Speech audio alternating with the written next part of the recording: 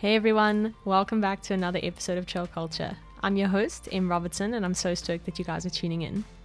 Today we have Brad Williams joining us. He's a strength and conditioning specialist with almost 10 years of experience in the world of S&C and recovery.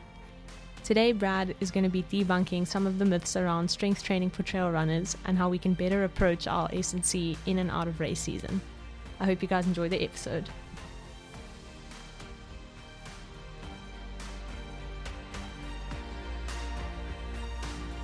Hey guys, welcome back to another episode of Trail Culture. I am really stoked to have Brad Williams with us today on the podcast, a man of many talents. He's one of those people who's good at everything. All he has to do is try. He is a sports scientist, an S&C coach, recovery specialist, sportsman, and a friend. He has some incredible qualifications behind his name and just as much experience in the sports world. His studio's in Cape Town, but you can actually find him at pretty much any endurance event, especially the multi-day things like the Epic. He's worked with world-class runners, the national hockey teams, the Proteas, and more. And yeah, he's somebody who still somehow has the time and patience to work with his friends and get our strength training done. So yeah, Brad is joining us today to talk about all things strength and conditioning related and to debunk some of the common myths when it comes to trail running and strength training. So welcome, Brad. Thank you for having me. I'm very excited to be here. Yay. I'm very proud of you for your podcast. Thanks, Brad. So Brad, you must be going on almost 10 years of experience in the sports science and the S&C space, sports science world. I know you have a range of experience and insights, and we're going to get into the specifics just now, but can you just give us a rundown of how you found yourself in the high performance space? Depends how far back you want me to go. I've always been active as a kid growing up, interested in and invested in sports, professional sports, recreational sports, hobbies, anything that I could beat my friend at in a physical effort, basically. Competitive, nice. As all us youngsters grow up as in South Africa. But specifically in high performance and strength and conditioning, that really evolved with my sporting career. I played a few sports very seriously. One in particular, cricket, was my first love. Nice. But I really took my sports seriously, even though I might not have played everything at a national level. That very much resonated with me. And naturally, once I got into the latter years of high school, I had to start thinking about what I wanted to be when I grew up. Nice. Right? Because that's the world we live in. And Some sports of us science. are still trying to figure it out. Yes. Yeah, that's not going to change, I don't think.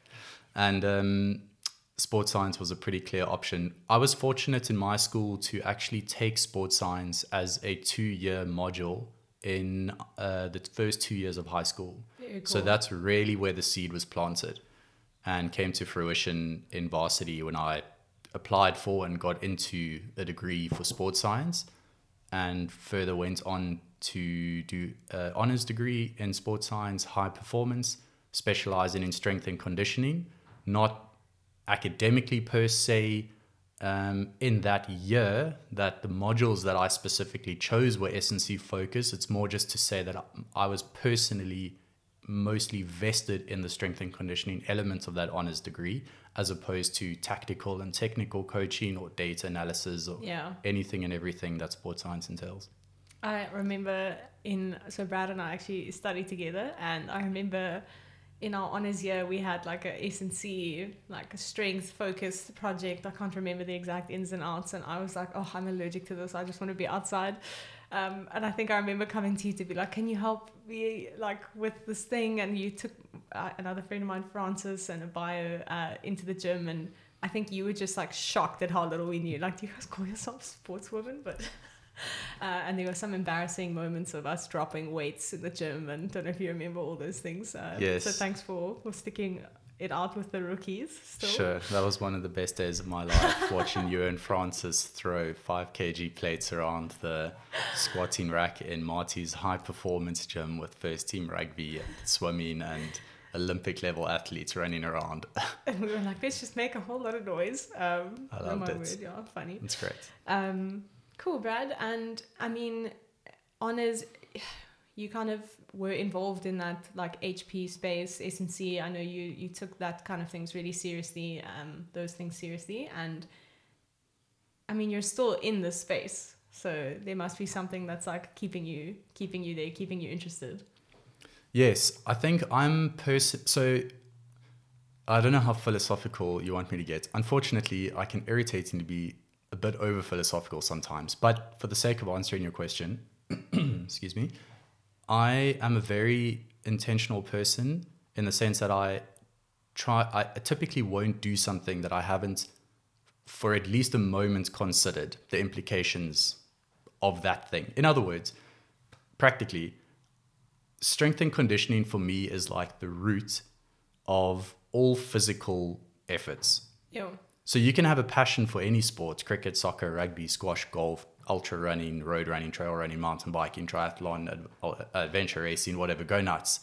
But in every single physical effort, if you want to be advanced or even just proficient, strength and conditioning lays a foundation for injury prevention, for performance enhancements, and should be the root effectively of all physical efforts from beginner to advanced. And I think because I personally resonate with laying foundations and setting roots in place for the primary, as I call it, the sport itself, I typically identify with that baseline value. That's really cool. So it's like you need to basically, it's like get the basics in place to kind of elevate your sport, whatever sport or effort it is.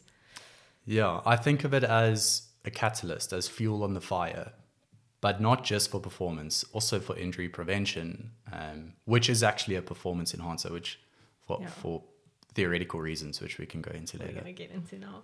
That's awesome, Brad. And I mean, this platform is all about stories, and we are going to get into kind of your expertise and more specific insights shortly. But I want you to share like one of your many stories from the high performance world. Like, what has been one of the most rewarding experiences for you in your career working with athletes? I've mentioned that you've worked with a range. You've been on some like insane adventures. So yeah, can you highlight just one thing for us? Sure. That's a very, very difficult question to answer because I consider all the sort of big deal expeditions and events and things that I work on meaningful. Ones that come to mind are, we do a lot of work at Epic every year. I've had the privilege of working with pro teams placed in top 10 positions at Epic, personally concierging for them, working with the manager, working with the riders.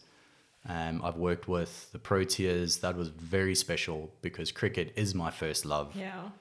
That was very meaningful to me. But I would say, truthfully, the most meaningful of them all is also the most intense of them all. I did a few stints, but the biggest of them was an expedition for a global organization called Thirst, where the CEO thereof, the founder of that organization, is pushing for world water crisis, health and solutions, and systemic change globally.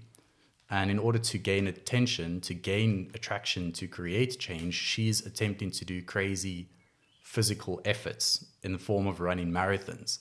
So last year, she attempted to run 200 marathons in a year. Crazy. Finishing in New York at the UN, the annual UN conference, I believe it was. And she was going to storm through the front doors with this feat. Make this like grand entrance, yeah. Yes, and my role on this expedition, I did 2 months for them through Europe. I did a couple of weeks through Brazil, and then 1 or 2 others unfortunately didn't pan out. But I was her primary physical aid support for the duration of my time serving on the expedition, being in the form of sports massage, doing mobility, stretches, exercises if need be to prevent injury and just keep her going. So not particularly primarily a strength and conditioning related role, but very much in the field of managing an athlete physically, keeping her strong, keeping her injury free. Yeah, and I think your kind of knowledge of that space and the load that she was like taking on, served you well in keeping her going. And I think on that you worked with Jason Coop. Yes. Who is, I mean, his book is like right here, like legend. But I have a personally signed copy. Oh, so cool. And I actually remember chatting to you, and when I was like, are you, like, because I followed Jason on Instagram, and I saw he made a story, and I was like, hold the phone, message Brad, did I just see you in the background of like Jason Coop's like story throwing a peace sign, and then you proceeded to phone me and then hand the phone to him and be like, Jason, speak to Emily. And he was like, what's up, Emily? And I was like, okay, the little researcher fangirl in me almost died on the spot. But yeah, that's so cool that you kind of got an experience of an elite team set up on an epic expedition. It kind of hasn't been done before. Yeah, that was a real privilege. That was totally coincidental. He was our team lead for our unit for that leg of the expedition, i.e. the 2 months through Europe. So it really was the stars that just aligned. And in hindsight, a huge privilege that I will cherish for the entirety of my professional career. So cool. Oh my word, Brad. Yeah. I think there's actually like hundreds of stories. We're going to have to get you back to talk about all of them. But Brad, I think why I wanted to get you on here today is obviously to pick your brain, and kind of you are an expert in the field, whether you want to admit it or not. But this kind of, the S&C complex, like the reason that I called it the complex was more because of, I think, how trail runners view strength and conditioning specifically. I'm not saying it's all of them, but most of them kind of view it as this like really scary, complicated thing. And I think you're going to kind of break it down and be like, just like the S&C, like, I don't know, explanation or simplicity or whatever, like the opposite word of complex. But just to get stuck in, like most runners only find themselves in an S&C space by force. Like, again, it's not all, but most of them. So that's either because of an injury, because of fear of an injury, or because someone's making them do it, and they kind of do whatever they can to patch themselves up and get back outside and onto the trails. So first up, I just want to, like, the point of understanding leads to action, or like better execution. That's how all my experience kind of with coaching as the athletes. But does that ring true in the S&C world, and like how can we make this thing less complicated? So the biggest way I think we can make it uncomplicated is just with expression thereof and advertisement thereof for those who do actually practice it and have positive experiences with it, which is every single person that's ever proficiently done strength and conditioning. Okay. I think it's actually the education side behind it. I think there are a lot of myths, there are a lot of connotations that are attached with weights, gym, supplements, and those connotations unfortunately leak into every physical exercise, but in this case trail running, very negatively, unfortunately. I think that's it feels like the kind of traditional gym space and trail running are just like opposites in a lot of ways, like practically just like how it looks, the inside versus outside, and but I think it's just a nerve-wracking space. I think either for beginners getting into it, like the gym is just intimidating, and specifically if that's not your primary sport, like you mentioned that now, where the primary thing is running and we're kind of doing this thing to supplement that, but you're going into a space where a lot of people, like, gym is their thing. There's some like big gym bros, there's some heavy weights, there's machines that I literally look at that and I'm like, how does that work? Am I upside down? Is it like the leg through the and the hand under? Then you like hover around waiting for someone else to use it so you can see how it works. Like you and Francis did that day in the gym. Oh wow! That is what a day.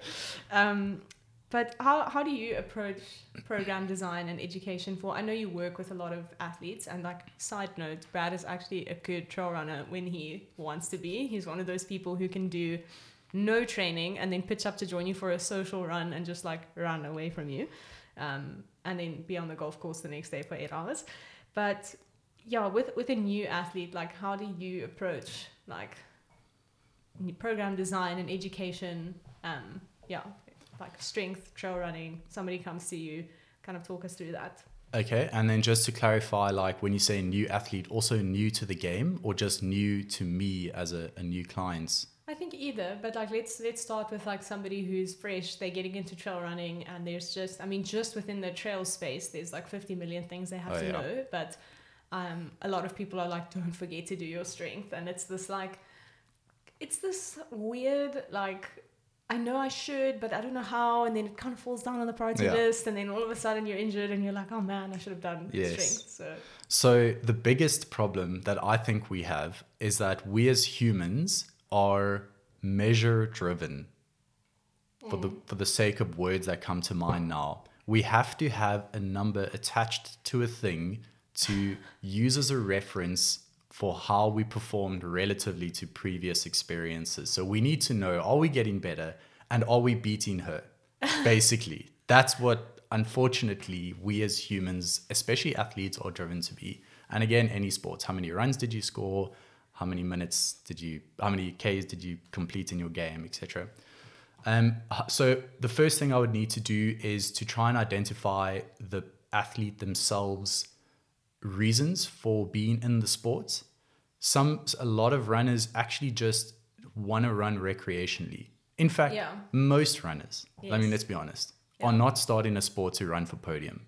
Yeah, I think we live in like the bubble of, I don't know, this like Stellenbosch, Cape Town space is like, if you're a good athlete here, like a recreational athlete, you're like sub-elite somewhere else, because it's this hub of like Olympians, elites, professionals, and then what you consider to be like shameful, you go home and everybody in your hometown thinks that you're a professional athlete. So I think it is relative. But exactly. Okay, the recreational athletes. Yeah, so the problem with running and trail running in particular is that the community is unlike any other. It is exceptionally vibrant, exceptionally welcoming, and healthily competitive. Yeah. So it's very easy to get sucked in, which means you go pretty much from 0 to 100 to running your first ultra in like 8 months, right? Yeah.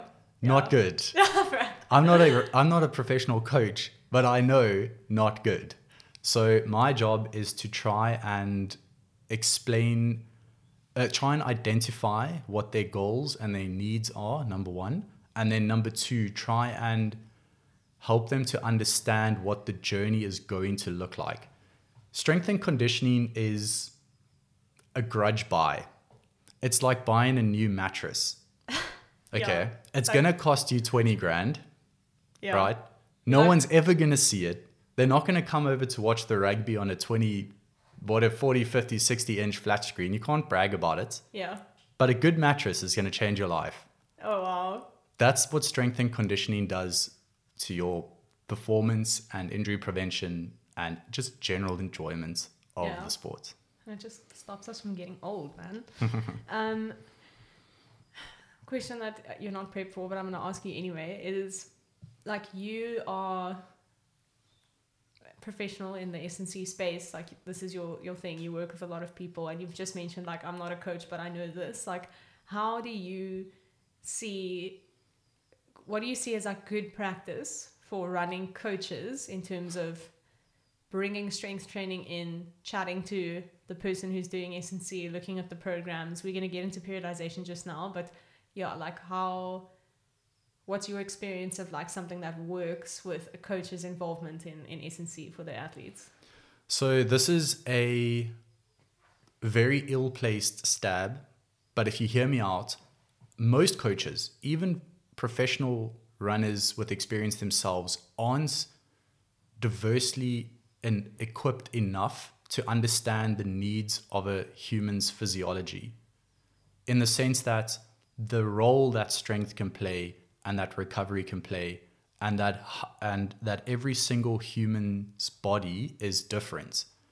And unfortunately, what happens is a lot of coaches use the success they found in their personal training, being ex-athletes themselves, and copy paste that onto athletes, which is totally fine. That's not wrong. However, that isn't going to work for every single client they ever sign. So what I find is that we need to understand the needs of a human more diversely than we Yeah. do than simply taking a plan that works and copy pasting it. Yeah. Identifying someone's needs, someone's physiology, Yeah. how quickly they're able to recover or not, life logistics, maybe they can only train 3 days a week, little things like that. Yeah, I think it's like maybe coaches, their understanding of kind of the physiological concepts are, I don't want to say limited to, but more focused to like the running specific things. So like they should have a very good understanding of, the different physiological terms that relate to running itself. And then I think sometimes S&C, even from a coach perspective, it's like, we know it's needed. Again, this is what worked for us. We want to bring it in, but this speaks to like a good understanding of periodization and. But as you say, we are limited in, you can't specialize in everything. There's literally just not enough like time in a day or your life to like just be good at everything. And that's why I love this concept of like everybody staying in their lane but running next to each other. It's like if you picture a track, it's like you have these professionals like recovery specialist, S&C specialist, a coach. I'm trying to think of the other things, but it's like, how much better would it be for the athlete if we all just like work together, as opposed to like, I'm gonna just kind of try my best. I'm gonna go outside of my scope because I want to help you, but you actually end up hurting the athletes. Don't think the intention's always to do that, but either to make sure you've got a very good grip and understanding on this thing, or to know when to refer or bring somebody in to help out. Agreed, yeah. And to build on what I was saying earlier and reiterate what you were just saying now, that was purely relative to the coach. Another equally, in fact, more influential issue that we have is that the strength and conditioning coach isn't equipped to understand what the athlete's needs are for their primary, as I mentioned earlier. Yes. In this case, the primary is trail running. That must always be given preference. So you start with taking all the coach's prescription, the primary coach's prescriptions, content, periodization, peak zones, dip zones, whatever they have prescribed over their calendar of time. You then look at that and liaise with the coach to find out what physical state they need to be in at which point on this timeline. You fall in line with the head coach. You submit to the primary. So the as you're saying, unfortunately, the lanes don't quite run parallel. The typical example of what we find is the coach will prescribe strength training, massage. They will then, the athlete will Google themselves strength conditioning coach. They'll find someone, and that coach will kind of do what they think is right. And both are right in their own right, but relative to the athlete, very suboptimal usually. Those lines, that gap needs to be bridged. So you need that communication. And like this clear cut, like this is strength training, but in the context of the block that you're in, this is how it should look. Like, yes. Yeah, we're going to get into periodization now. I'm like so keen. In one word, communication is essential. Yeah. Oh my word, this is so across great. Disciplines. And I think when I was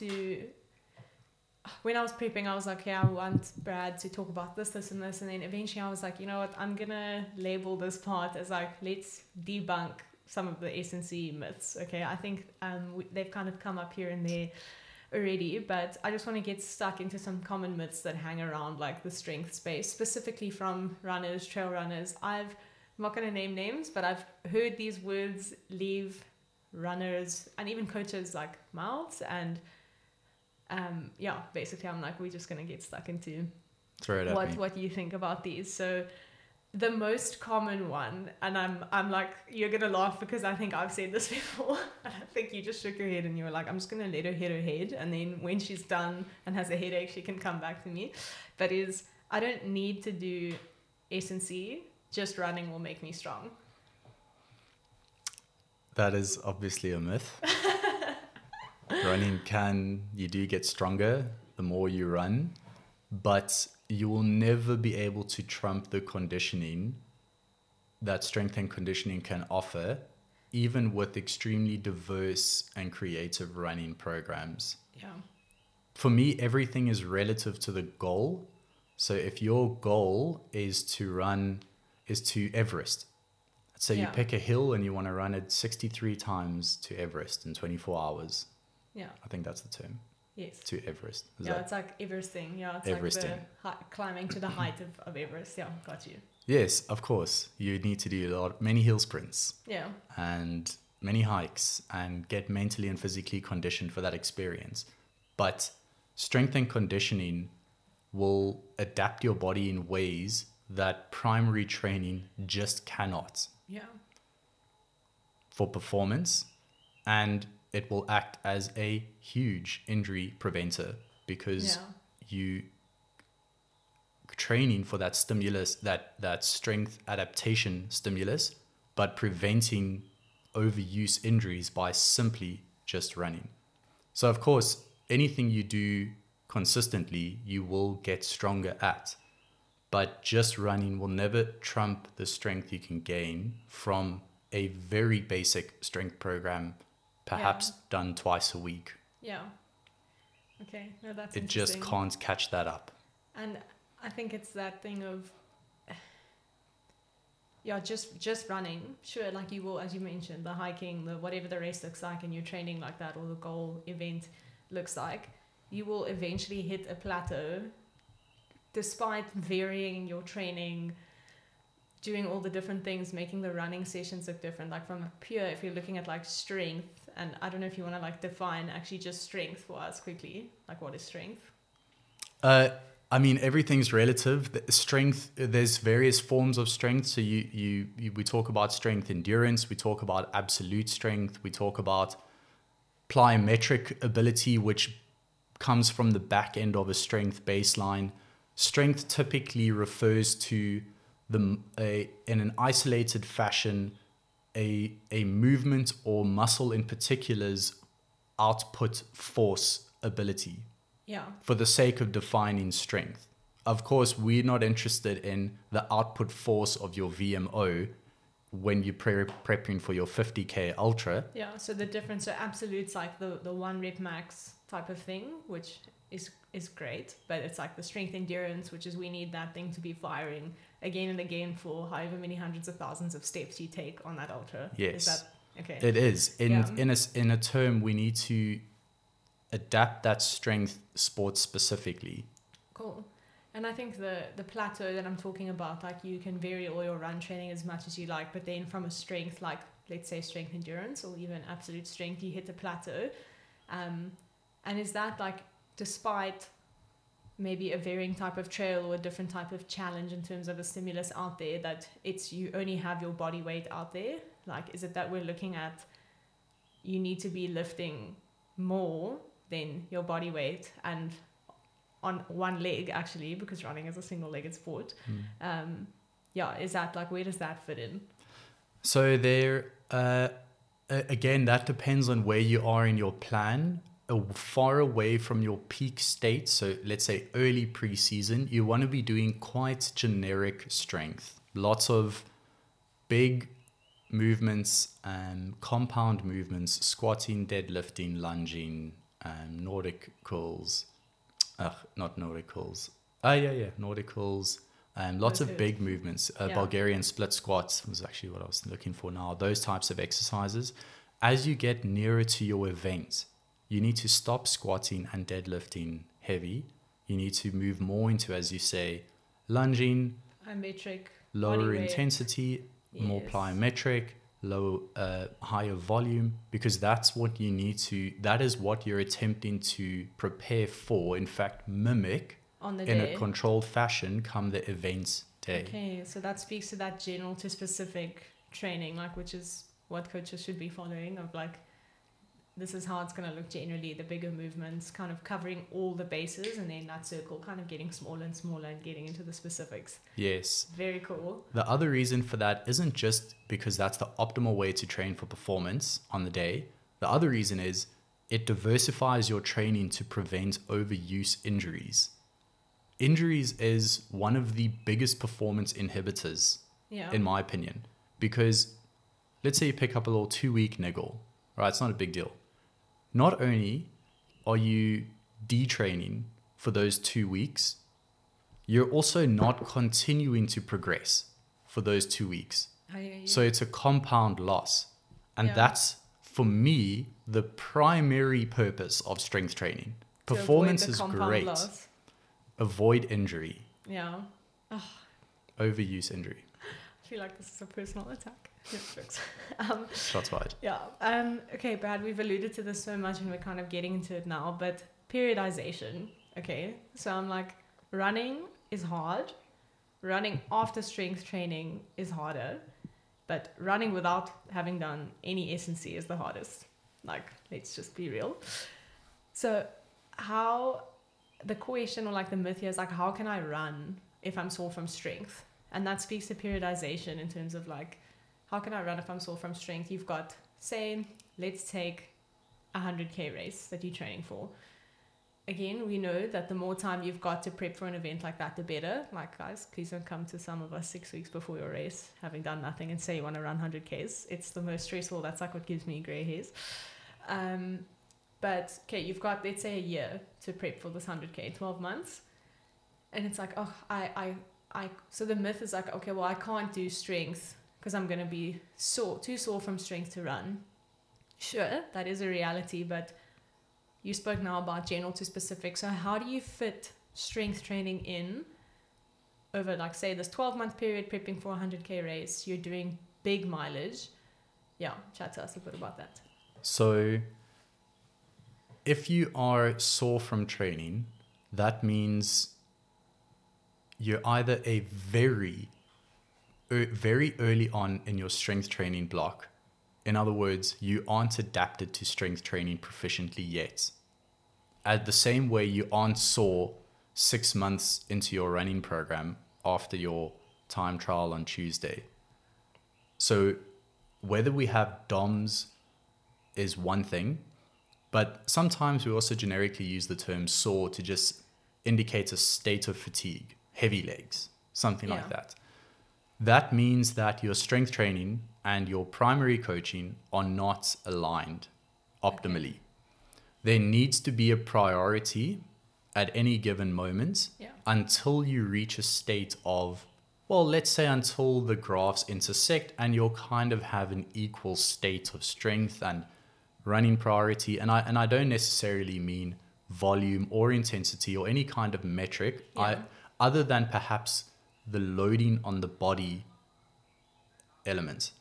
So early on, you want to be doing more strength training. Later on, you want to be doing less because you need to evolve to the primary.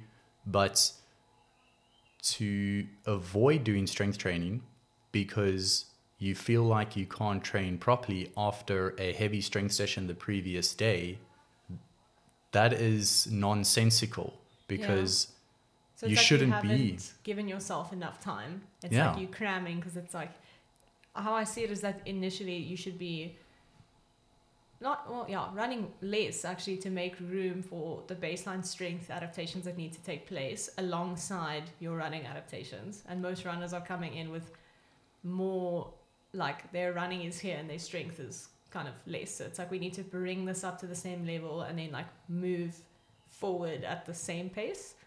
Yeah, there are two big elements in play here. Number one, physiological adaptation, and number two, neurological adaptation. We take a minimum of about 48 hours to 72 hours to adapt physiologically to the strength training effects, i.e. repair the damage. Yeah. Right? Training is just physically exert yourself to cause damage, repair that damage a little bit better than the state it was before, repeat. And managing that damage or that load by knowing where the athlete's at, and a session is only as good as what they can recover from.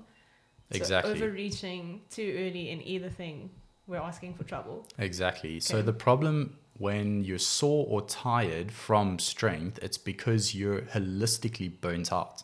And another element to all of this that we haven't even mentioned yet is that we as runners are humans with holistic lives who have jobs or are studying for very stressful exams or are going through relationship issues or are under immense financial strain. A lot of that has an impact on your hormonal system, your inflammatory responses, and ultimately your ability to recover physiologically and neurologically. Sure. If you're sore, it's because you've trained too intensely since your previous intense session and haven't been able to physiologically or physically recover. If you're tired, waking up tired, high resting heart rate, just exhausted and moody, it's because you're overreaching or in fact already overtrained, approaching burnout. And I think the strategic overreaching, I mean, we know that there are places where you become adapted, whether it's running or strength or them at the same time. And it's like, okay, to get to the next point, we are going to have to overreach. It's going to be uncomfortable, sure. In that 48 to 72 hours, maybe you've got some more inflammation in your body. You're not feeling yourself because it's new. But as long as you can recover from that within reason and like continue on, so like well-timed overreaching and then a period of rest makes sense. Yeah, okay. Exactly that. And then just to specifically sort of address the answer, it really just means if you're put off by strength training because you couldn't get your run in properly today, it's because your training isn't planned correctly for you at that moment. Perhaps that exact prescription would have been perfect for you 3 weeks back or 3 weeks forward. Yeah. But in that moment, it was incorrectly prescribed, and that's the reason you had that experience. Okay. Oh, it's fascinating. I'm like, this is awesome. And this kind of ties into, we've seen me answered it, but just to bring it up is, I can do the same type of strength training in and out of season.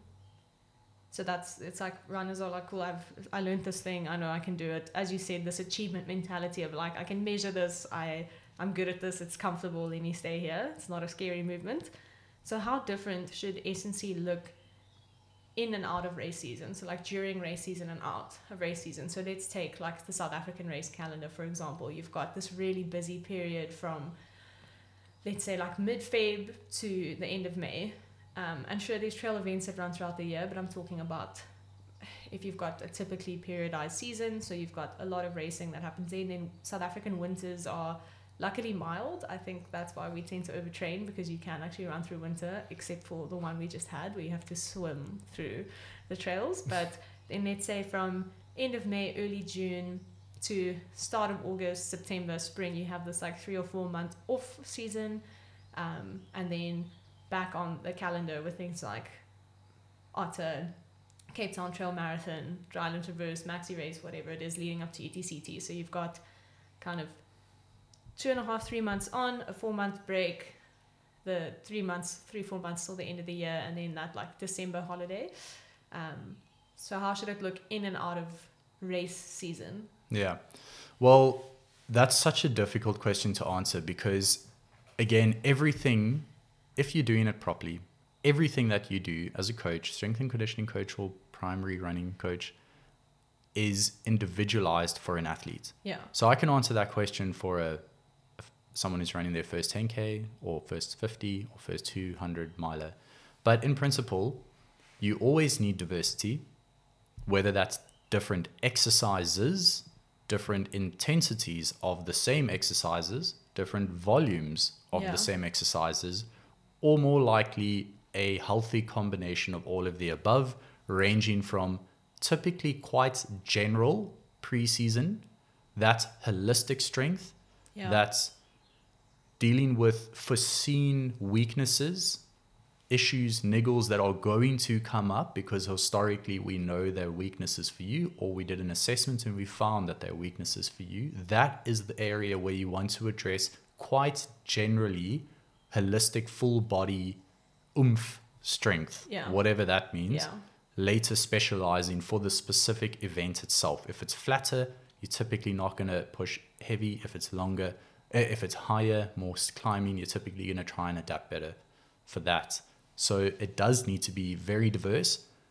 You should definitely not stick to your routine for longer than, I dare say, a couple of weeks. Okay. You always need to change. Bring some diversity in. So, Brad, do you see S&C or like your strength session as cross training and enough cross training? Or when you say diversity, and again, I think this rings like differently for professional, like elite level athletes versus that sub-elite, which is actually most recreational athletes in this part of the world, like recreational is essentially sub-elite. So, but do you see S&C as cross-training, and like what would you encourage in your experience of somebody who's in the sport, even pretty proficient, but yeah, like your cycling, your swimming, how do you view that?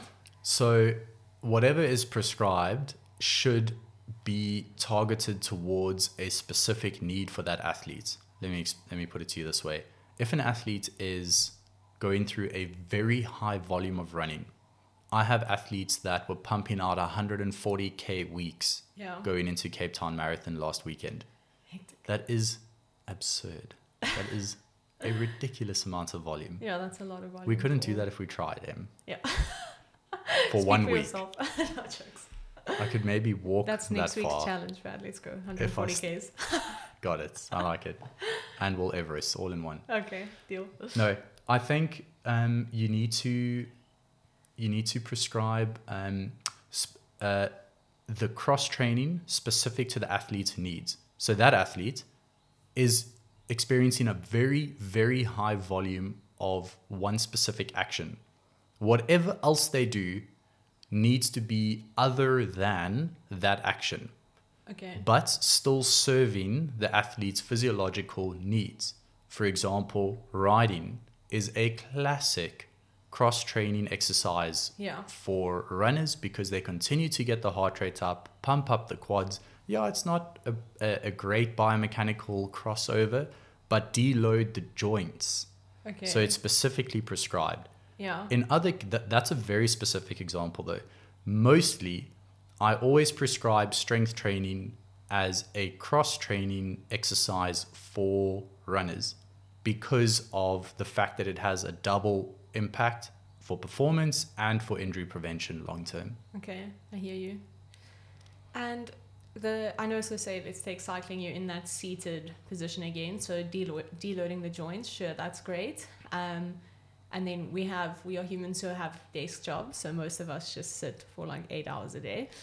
So this is moving more into, I feel like you have S&C, and then you have your like mobility and flexibility like component of this, which I still, and even some of your more plyometric workouts, your stretching, your Pilates, like it's like little like sub components of the S&C world. I don't know if I'm offending somebody by saying mobility is S&C, but yeah, like how would you say that fits in and making sure, so you training a lot, you're loading the joints, then when you do your cross training, you are either in the gym and picking up heavy things, or trying new movements, or on the bike or in the pool where, okay, the pool not so much, but the bike, maybe the position's not ideal. So where does the recovery aspect of S&C fit in? I think that's how I want to phrase it. Okay. I'm going to answer your question, but probably not the way you were hoping. This is my personal approach to this equation. There are 3 portfolios that every single active person, recreationally and above, has to prescribe in their training. Number 1, the primary training, running. You need to prescribe your running. Yeah, you need to run. And then equally, number 2 and 3, you need to prescribe your recovery and you need to prescribe strength training. Yeah. I always say, as you plan your run, you need to plan your recovery and plan That's your good, strength. yeah. They Yeah. need to fall on equal priority in ensuring that they are on your program. Not Yeah. to say that recovery and strength will trump your primary focus, because that is the goal. That's what Yeah. we're doing. Yeah. But they need to, with equal emphasis, be prescribed on your program. Okay. And then So just on, kind of, sorry, goal of the session is not necessarily, well, the adaptation from the session isn't like, you could probably easily be like, this is going to make you more this, like more fast or better climber or more of whatever. But I hear you with the importance. It's not just, okay, I'm going to jam recovery or S&C and if I have time. Because if you pitch it like that to runners, they'll never make time for it. Yeah. That's immediately identified it as a non-priority, which it absolutely is. Yeah. So yeah, in simple words, when you get to the level that we are, when it comes to paperwork, blueprints, planning, we don't even categorize it under strength and recovery and coaching. Yeah. We look at the athlete's profile. What are their deficits? Speed. What are their strengths? History, joint conditioning. And then we'll say you need to do more mobility. You need to have a few treatments. You need to do strengthen those VMOs. So you see all of this actually as like training. It's like there's just different types of training, but this is part of your training. Yes, I think that's because I'm rebellious to the concept of labels. I hate labels, but I understand that we have to live in a world that has to be labels. Categorized and that needs to have a stamp on it and says this is a thing. So again, to answer your question, I would probably technically put mobility under the recovery umbrella, but it's just to say, of course, it absolutely can and should be incorporated into your strength programs. Yeah. And there's many facets of mobility. It's not just stretching. For example, a lot of the exercises that I do, I try to, in strength, mimic, again, get sport specific to the movement and even more so than above. So if we do lunges, I'm getting, let's say, a lot of our athletes into a very, very wide split lunge. Yeah. Ridiculously wide split lunge. You would never find yourself in that position practically when executing the sport. Yeah. However, that gets mobility, stretch, and switches them on strength-wise. So it protects them. Should you ever find yourself falling, reaching, whatever, stepping, you've got strength in that hypermobile range. Yeah. And it's in like that way, hyper-flexed or hyper-stretched. Yeah. Protecting yourself against the first time that happening is when you're busy falling down. Exactly. And in that way, the circles overlap. That's really cool. So let's put flexibility and mobility under the recovery umbrella, but again, they all serve the athlete's primary goals. Awesome. This is so cool. Last little myth before I kind of chat a bit more about recovery is, unfortunately, with the sport, whether we wanted to or not, I said this to Taryn. I think I mentioned this to Erin as well when we were chatting, but weight plays a role. It is what it is. We can get into that actually in a whole episode on its own. But this idea of I'm going to get too big if I do strength. I need to be light for the trails. Yeah. Can of worms. Boom. That is a laughable statement. Okay, for us professionals who have insight and academic knowledge. I will never laugh at anyone in their face for stating that, because what do they know? They're not equipped. Yeah. But I am telling you that is a laughable statement. So every time someone says that at the braai next weekend, you have my permission to call them out and say, hey, this guy that I heard on M's Cool podcast says I should be laughing at you right now. No, to build muscle.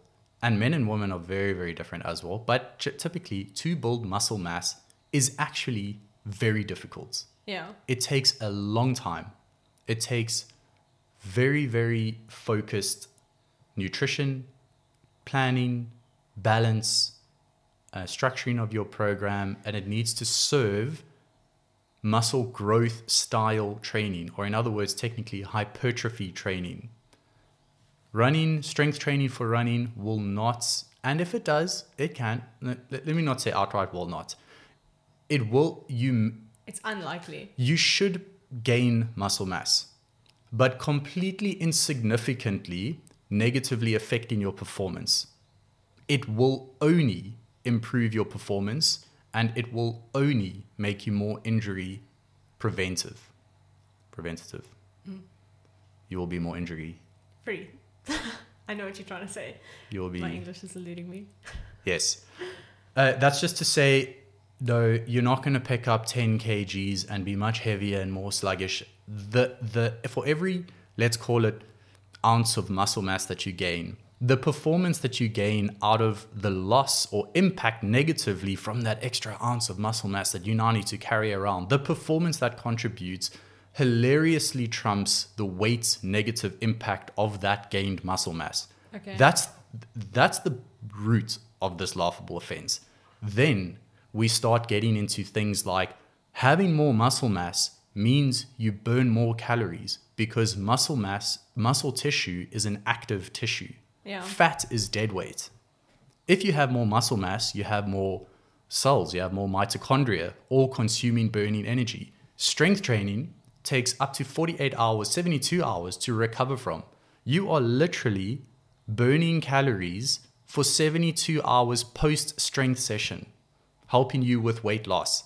Yeah. To gain, again, a insignificant amount of muscle mass from strength training to make you heavy on the trails is not completely trumped by the performance enhancements gained from the weight loss, fat loss from additional muscle mass gained, and the strength conditioning contribution for your performance and injury prevention contribution to your performance from that gain made.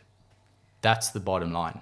Oh, so great, Brad. I'm like learning as I go, but so those are like the top 4 myths that we just debunked. I mean, right down to laughable offense. But so on, like, S&C has been the main focus. This has been a really cool chat. But the other thing you are is like a recovery specialist. And I know that you've saved me / some of my athletes countless times where we've done stupid things. You don't judge us too much for the training or the huge sessions we try to cram in, and then we piece our broken bodies back together. But having enough time to train for an event, like that is one thing. I think let's look at it in light of that. Like, forget the cramming that some athletes, and we're all guilty of this, tend to do. Recovery, like, the session's only as good as the recovery from it. We've said that. I think this sport is becoming more expensive as it grows. It's not just, okay, have a pair of tackies and go for it. How does recovery fit in terms of what do you see as the non-negotiables? I know people feel quite differently about foam rolling versus sports massage versus needling cupping. Like, there's loads of recovery therapies, different options, and I think that's also specific to what can you afford and what can you have time for, what do you have time for, like, outside of your training. But yeah, what do you see in terms of recovering from running and S&C as the non-negotiables? The non-negotiables are and will forever be, until a very futuristic modern age of science, sleep and nutrition. Those are equally the top 2 tiers of focus for recovery.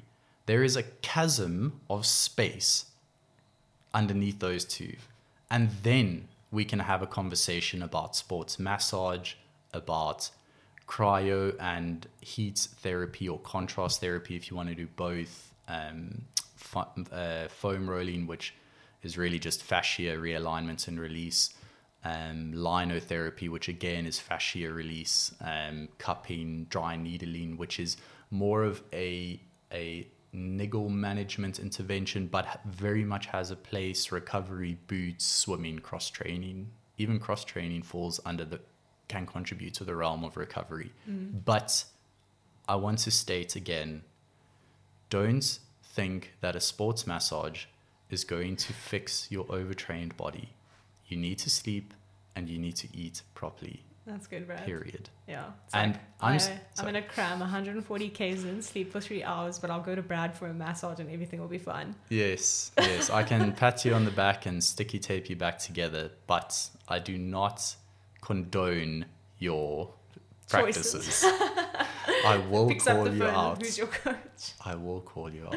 That's so good, Brad. Shame. No, just teasing. But there is very much a lot to be said for recovery. We really specialize in sports, in recovery. And again, you made comments about how it's very expensive. It's so diverse. What do I do? Some people go to for sports massage. Some people like the boots. Some people like baths. Some people like ice baths, as in the heat or ice baths. But there isn't one to rule them all. There is only your physiological and neurological, let's say your needs. There are only your needs, and you need to practice interventions that directly, purposely service those needs. If you have a fascia issue, a lymph drainage treatment is going to do 0 for your fascia issue. Then you need to have some kind of linotherapy intervention. If you have a spasm, an aggressive spasm, let's say months that's been building, and it's really just boiled over now, you probably need to look at some kind of dry needling and deep tissue sports massage intervention.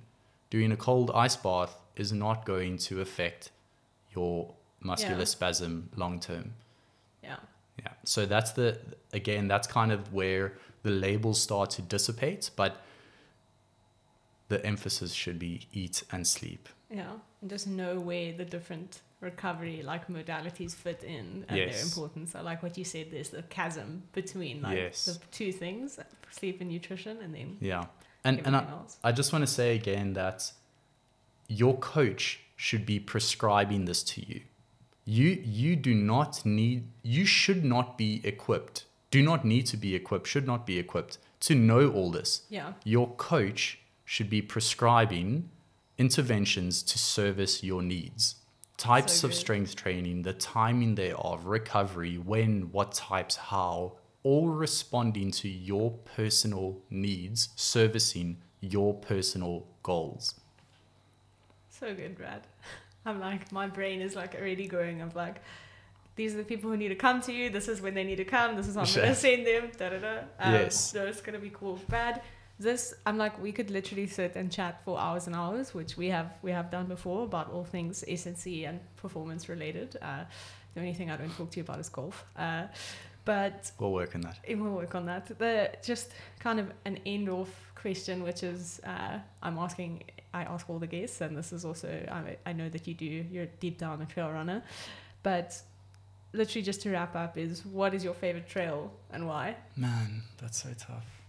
Mr. Cape Tonian. I don't know how to answer that question. Do I pick the best trail I've ever run? Do I pick my favorite weekly, monthly trail? Do I pick my holiday favorite? Oh wow, look at you. I don't even know how to answer that. If you could only run one trail forever, what would it be?